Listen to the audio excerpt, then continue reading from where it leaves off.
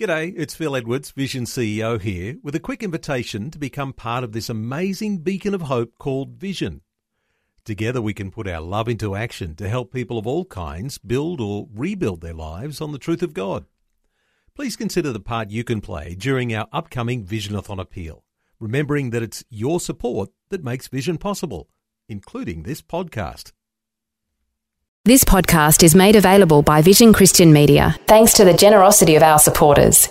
Your donation today means great podcasts like this remain available to help people look to God daily. Please make your donation today at vision.org.au. Today with Jeff Vines, author, pastor, apologist and Bible teacher, with a straight-talking message from the Word. What trajectory is your life presently on? Is your life on a trajectory toward God? Or are you being sucked back by the vortex of the things of the world?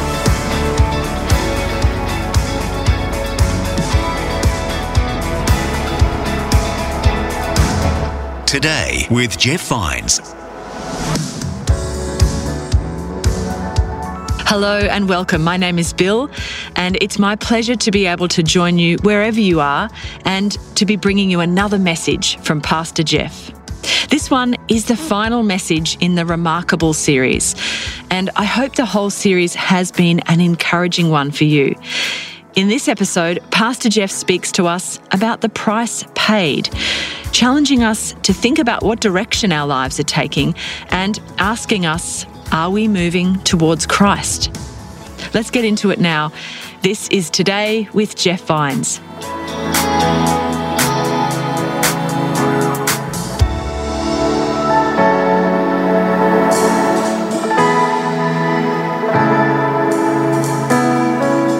Mark chapter 14, Mark 14, verse 60. We're going to get there just in a few moments. Two questions I want to start out with. They're directly related, although at first appearance they may not seem to be. But two questions we have to ask because it kind of sets the stage for where we're going to go in the book of Mark. We're almost completed the book of Mark, and then we've gone the whole way through. It's been a great journey. First question, do you think it's possible to believe something all of your life and really believe that it's the truth, only to discover that what you believe does not conform with reality? Is it possible to believe that, you know, this is the way it is, and then later in life to discover, man, I was wrong all along? Now, if you doubt that, American Idol should remove all doubt. Because when some of these guys stand up to sing because their mommy told them they had talent, they've really believed it all of their lives. I mean, where are their friends? Where's the guy that will come and say to you, dude, don't go try out for American Idol. You will embarrass yourself. You can't sing. I know we told you that you can. I know that your mom told you that you can, but you can't sing, dude. You got no talent. You know, wouldn't you want your friend to tell you that before you embarrass yourself on national television? I've got a golfing buddy I play golf with back in Tennessee. Amazing guy. He is the eternal optimist. You know, he'll hit his ball behind a tree, and so he's got to hit his ball over the tree, big, high, tall tree, carve it around left to right, land it on the green softly, and he'll look over at me and say, Jeff, watch this. I'm going to take this golf ball. I'm going to hit it 100 feet in the air. I'm going to carve it around left to right. It's going to land on the green, and I'm going to make birdie. Now, I say to him, dude, I've been playing golf with you for 20 years. I've never seen you hit the ball 20 feet off the ground. There's no way you're going to get over that tree. But you look at him, he believes, then he hits it right in the middle of the tree. I mean, it's possible to believe with all your heart something that you find out just isn't true. Now, no one's immune to this because I've shared my story about when I walked into Tennessee Tech University. I was a small college All-American as a basketball player. So my mommy told me I was the greatest thing since Magic Johnson. I believed her.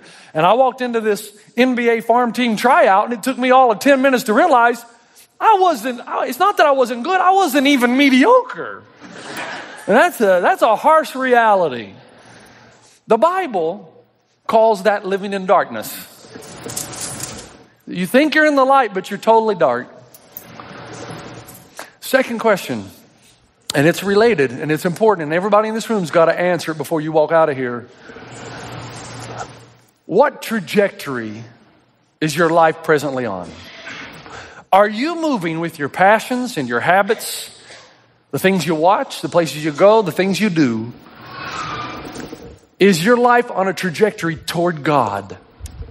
Are you moving toward God? Nobody's perfect, I know. But are you moving toward God, or are you being sucked back by the vortex of the things of the world? So that your primary passions and your goals and objectives do not reflect upward mobility toward Christ, but you're more at home here. Can you believe something all your life, find out that you're wrong? Is the trajectory of your life moving toward Christ or away? As you come to the end of the book of Mark, Mark puts these two questions side by side and forces the reader to answer them.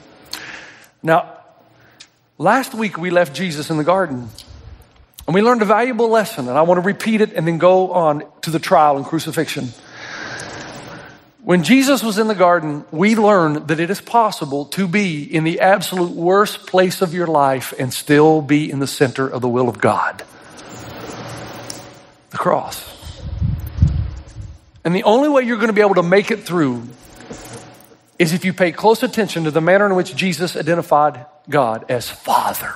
He's your daddy and my daddy. And because we know he has goodwill and intentions for his children, even when things make no sense at all, we can go forward. And the disciples must have looked up at the cross and think, this makes no sense. Our Messiah is dying. And yet later on, they would have realized that was God's most majestic and perfect work in humanity, the atonement for the sins of the world. It is possible to be in the worst possible darkness of your life and still be right where Christ wants you. Now we move on, and I want you to think about Jesus for a moment now. Look what we've learned in the book of Mark. What is there about Jesus not to like? I mean, the guy is extremely compassionate. He forgives people that no one else will forgive. Mercy. He raises little girls from the dead. The lame walk and the blind see. This is a good guy all around. And yet the religious leaders, the religious people who think they're in the light, want to kill him. And so they arrest him and bring false accusations, and the trial begins in verse 60. The high priest stood up before them and asked Jesus, are you not going to answer? What is this testimony that these men are bringing against you? But Jesus remained silent and gave no answer. Again, the high priest asked him, are you the Christ, the Son of the Blessed One? I am, said Jesus. And you will see the Son of Man sitting at the right hand of the Mighty One and coming on the clouds of heaven. Now look up and notice, every time Jesus has been asked this question, are you the one? Are you the Messiah? Are you the anointed one? Are you the one that's going to restore Israel to its place of prominence? Jesus either avoided the question or he turned the question back on the questioner. But this time in the trial, he says, you got it right, boys. That's exactly who I am. And I'll go one better. You're going to see the Son of Man, Daniel 7, sitting at the right hand of the Father. He quotes two Old Testament passages, Daniel and Psalm. And the reason he does that is these two passages talk about the Messiah. Now think about this. He's in a courtroom and people are judging him. And he quotes the two Old Testament passages where the Messiah comes as judge over all the world. You with me?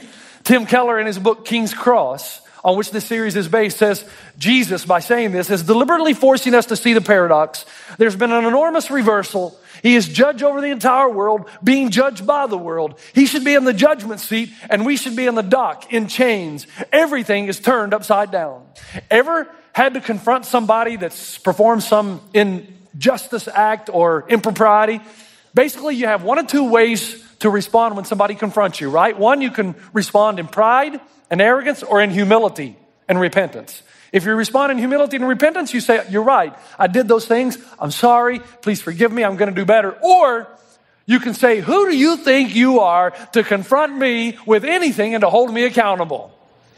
That's exactly what the Jewish leaders do in response to Jesus' quotation of these two Old Testament passages. Who are you, Jesus, to judge us? We're the religious leaders around here. If any judging is going to happen, it'll be done by us. They're so angry. They're so filled with rage. Look what they do. The high priest, the Bible says, tore his clothes. You ever been so mad at somebody you wanted to tear your clothes?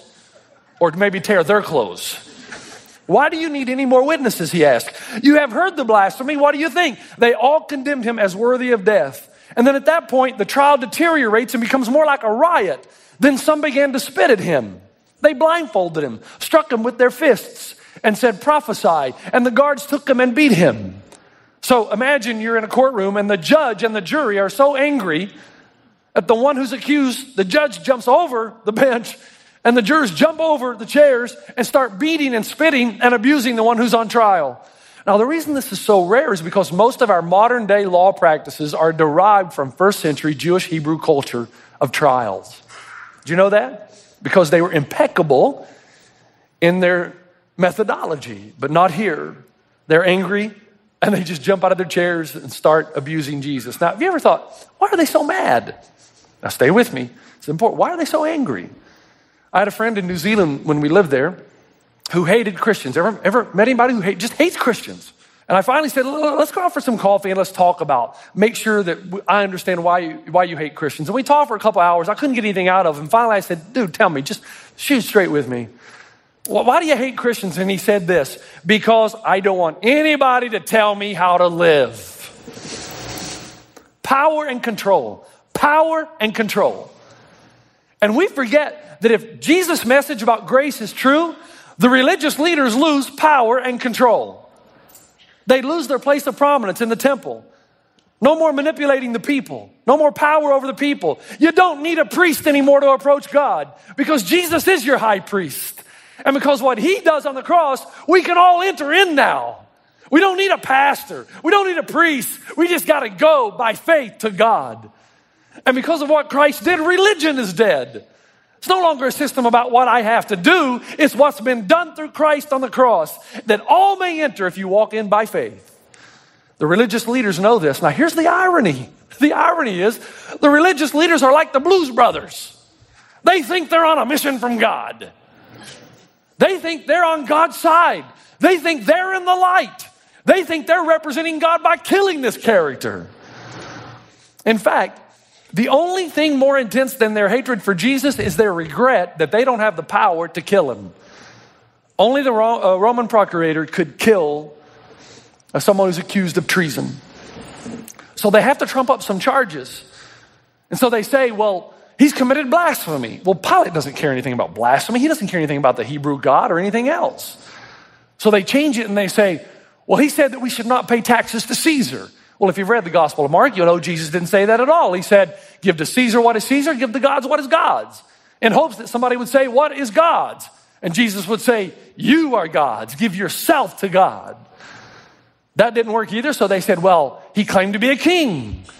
So they send him to Pilate for the second interview. And Pilate's first question is, according to Mark 15:2, are you the king of the Jews?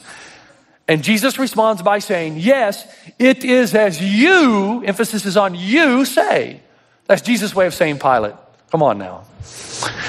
You know that even though I might have made the claim to be king of the Jews, they're twisting and turning it around to mean something it does not. Pilate, you know I'm not a revolutionary. You know my disciples don't carry swords and spears. Ours is a kingdom of love. This frustrates Pilate. So he asks him another question. He says, aren't you going to answer all these accusations? See how many things they are accusing you of? But still, Jesus made no reply, and Pilate was amazed. Now, somebody might say, why didn't Jesus defend himself? If you ever read the Gospels, you think, why does Jesus just sit there and say nothing? It was an illegal trial. Pilate's questions could have been answered. Why does Jesus say nothing? And you might say, well, I've read the Old Testament. It was because it was prophesied that he would be led like a lamb to the slaughter. He would not open his mouth. But there's something else here. He said nothing to Pilate because there was nothing good in Pilate to which he could appeal. Because Pilate is also about power and authority. Let me just give you a little hint. When you're talking to someone about your faith and that person is not looking for truth but just wants to argue, you're wasting your time. You're wasting your time. Jesus knew that Pilate's primary concern was his power. As long as Pilate kept the peace, then he would be honored and promoted by Rome. If he did not keep the peace, not only would he lose his job, but more than likely he would lose his life. So he's not interested in whether or not Jesus is right. He's not interested in truth and falsehood. He's interested in keeping the peace. So Jesus doesn't appeal to him. Pilate stalls for time, reflects on what's happening, and when he realizes the persistence of the Jews, he plays his trump card. He says, wait a minute, this is a special time of year. And in this time of year, it is a custom that we release a prisoner to you. I'll release Jesus. And they say what? No, give us Barabbas, which must have been a shock to Pilate, because Barabbas was a murderer, an insurrectionist. Never has there been a greater comparison between two people. Jesus was a life giver. Barabbas was a life taker. And so Pilate responds by saying this, what shall I do then with the one you call the King of the Jews? Crucify him, they shouted. Why? What crime has he committed? Asked Pilate. But they shouted all the louder, crucify him. Notice they don't give an answer. They just say, crucify him. He who shouts loudest usually wins the debate, right? Wanting to satisfy the crowd, Pilate released Barabbas to them. He had Jesus flogged and handed him over to be crucified. Now everybody look up and listen to me. The pain and torture that Jesus encountered in these next hours, unfathomable to most of us. I think it was Easter 2009 that I went verse by verse, detail by detail, what the Christ would have suffered because he loves you. Mark is a shorter gospel, 16 chapters. And Mark is not going to talk about so many of the details like Matthew and Luke do, because he has something else that he wants to point out. And it's what you've got to grapple with before you leave. But I don't want to do the text injustice either. I want to tell you just a little bit about and help you understand what it is Jesus is about to go through. Because you do realize he's going to be beaten from the garden to the trial. He's going to be beaten at the trial. He's going to be beaten from the trial to Pilate. He's going to be beaten from Pilate back to the trial and to Herod and back to Pilate. For the next 24 hours, he's going to be physically and verbally abused. As a matter of fact, Luke records in Luke 23 that the chief priests and the teachers of the law were standing there vehemently accusing him. Then Herod and his soldiers ridiculed and mocked him. Dressing him in an elegant robe, they sent him back to Pilate. So before Jesus even gets to Pilate, Herod's men of war, I underline soldiers in that verse because it's a reference to Herod's men of war. There were 600 of them, and those 600 men were experts in torture. And they were responsible for taking Jesus back and forth. And all along the way, the Bible tells us that they slapped him with open hand, and then they slapped him and beat him with closed fist. They put a blindfold on him so that he wouldn't see the punches coming, which in some way is more damaging because you can't brace yourself. He would have been knocked out, unconscious, many times, come to again, then the torture starts again. And this would have happened after the experience in the garden of hematidrosis, which is an actual medical condition where blood seeps into the sweat glands, and it happens only in extreme anxiety, and it makes the skin sensitive to touch for 24 hours afterward. Now, after all of this happens, they take him and they scourge him. The Greek word is phragalao, which is a word that means open bowel. And it's more of a description of what happens during a scourging than the scourging itself. They will tie Jesus down to a post that's jutting out of the ground about 3.5 feet. And the Roman lictor will lay the first type of whip, remember, with 7 leather strands ending in leather sockets that will contain metal balls that are designed to bruise the back severely. With every blow, you'll lose your breath. And the Roman lictor would lay that whip time and time and time again. And then after the bruise of after the back is bruised sufficiently, he will take the second whip, which is containing chips of bone that are designed at the end of those long leather strands and those sockets to stick to the back and then extract flesh as it's pulled away. According to Matthew, Luke, Jesus is scourged more than once. It's called halfway death because a lot of people die before they ever reach the cross. And Jesus does this willingly, although he could have called 10,000 angels. He does it willingly because he loves you and he loves me. Now, what's interesting about the cross, the Romans had perfected crucifixion. That is, they could keep you alive if you didn't make it to the cross past the scourging for as long as possible so the whole world could see, or the known world, what happens when you betray Rome. But ultimately, you die from asphyxiation, suffocation. Because what happens when they nail you, by the way, when they ask Jesus to carry his cross, most of the time we think it's a cross like we'd see in the Passion. But the reality is Jesus doesn't carry this section right here. That's on the hill of Golgotha already. and it'll be in place, ready to be hoisted up. When this part, the patibulum, which weighs about 200 pounds, will be hoisted on this segment, and then they'll be roped up together and then dropped finally into the ground. So Jesus will carry the patibulum, 200 pounds, if he makes it. And one passage tells us he had to have somebody help him carry the cross. When he gets to Golgotha, they will lay him down flat on this part that's already in place, and they will drive 5 to 7 inch spikes, not into his hand, but into his wrists. And it will sever what is called the median nerve. Now, if you want to know how painful that is, just take a pair of pliers sometimes and squeeze that part of your elbow right there that sends you into a frenzy when you bump it, and just hold it there. It's the most painful thing you could ever experience. There's an English word derived out of the cross, excruciating. It means out of the cross. The pain was so great there wasn't a word to describe it. So we just said out of the cross. When Jesus is hanging on the cross, he's placed in an inhale position. So you've got air in, but the way your body's positioned, you cannot exhale to get your next breath. In order to get your next breath, you have to take your feet and push yourself up on the cross to release the pressure on the diaphragm and the lungs, and then you're able to exhale and go back downward and to get your next breath. And every time he does this, of course, the crown of thorns push into his skull. His back that has been scourged runs up and down the splintered wood of the old wooden cross. And the pain is just endless. 6 hours. Finally, when Jesus doesn't have the energy or the strength to push himself up, he dies by suffocation.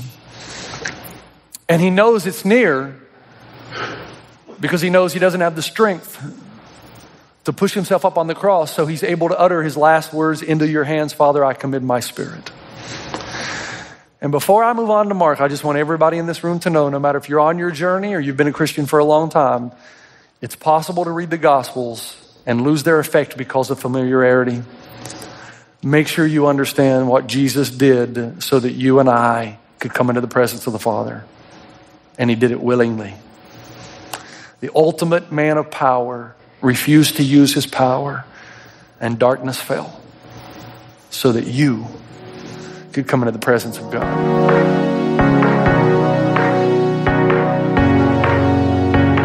This is Today with Jeff Vines, and unfortunately we need to pause there halfway through the price paid. Join me next time to hear the rest of this message about Jesus' sacrifice. John 8:12, when Jesus spoke again to the people, he said, "I am the light of the world. Whoever follows me will never walk in darkness, but will have the light of life." Well, if it's true that Jesus is the light of life, then how does spiritual darkness come to us?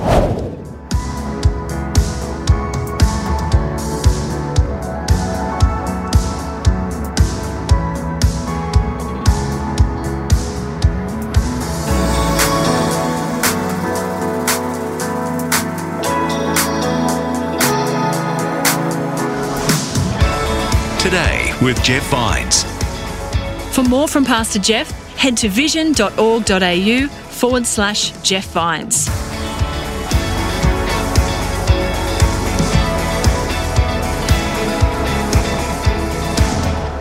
Today with Jeff Vines. Just another way Vision is connecting faith to your life. Thanks for taking time to listen to this audio on demand from Vision Christian Media. To find out more about us, go to vision.org.au.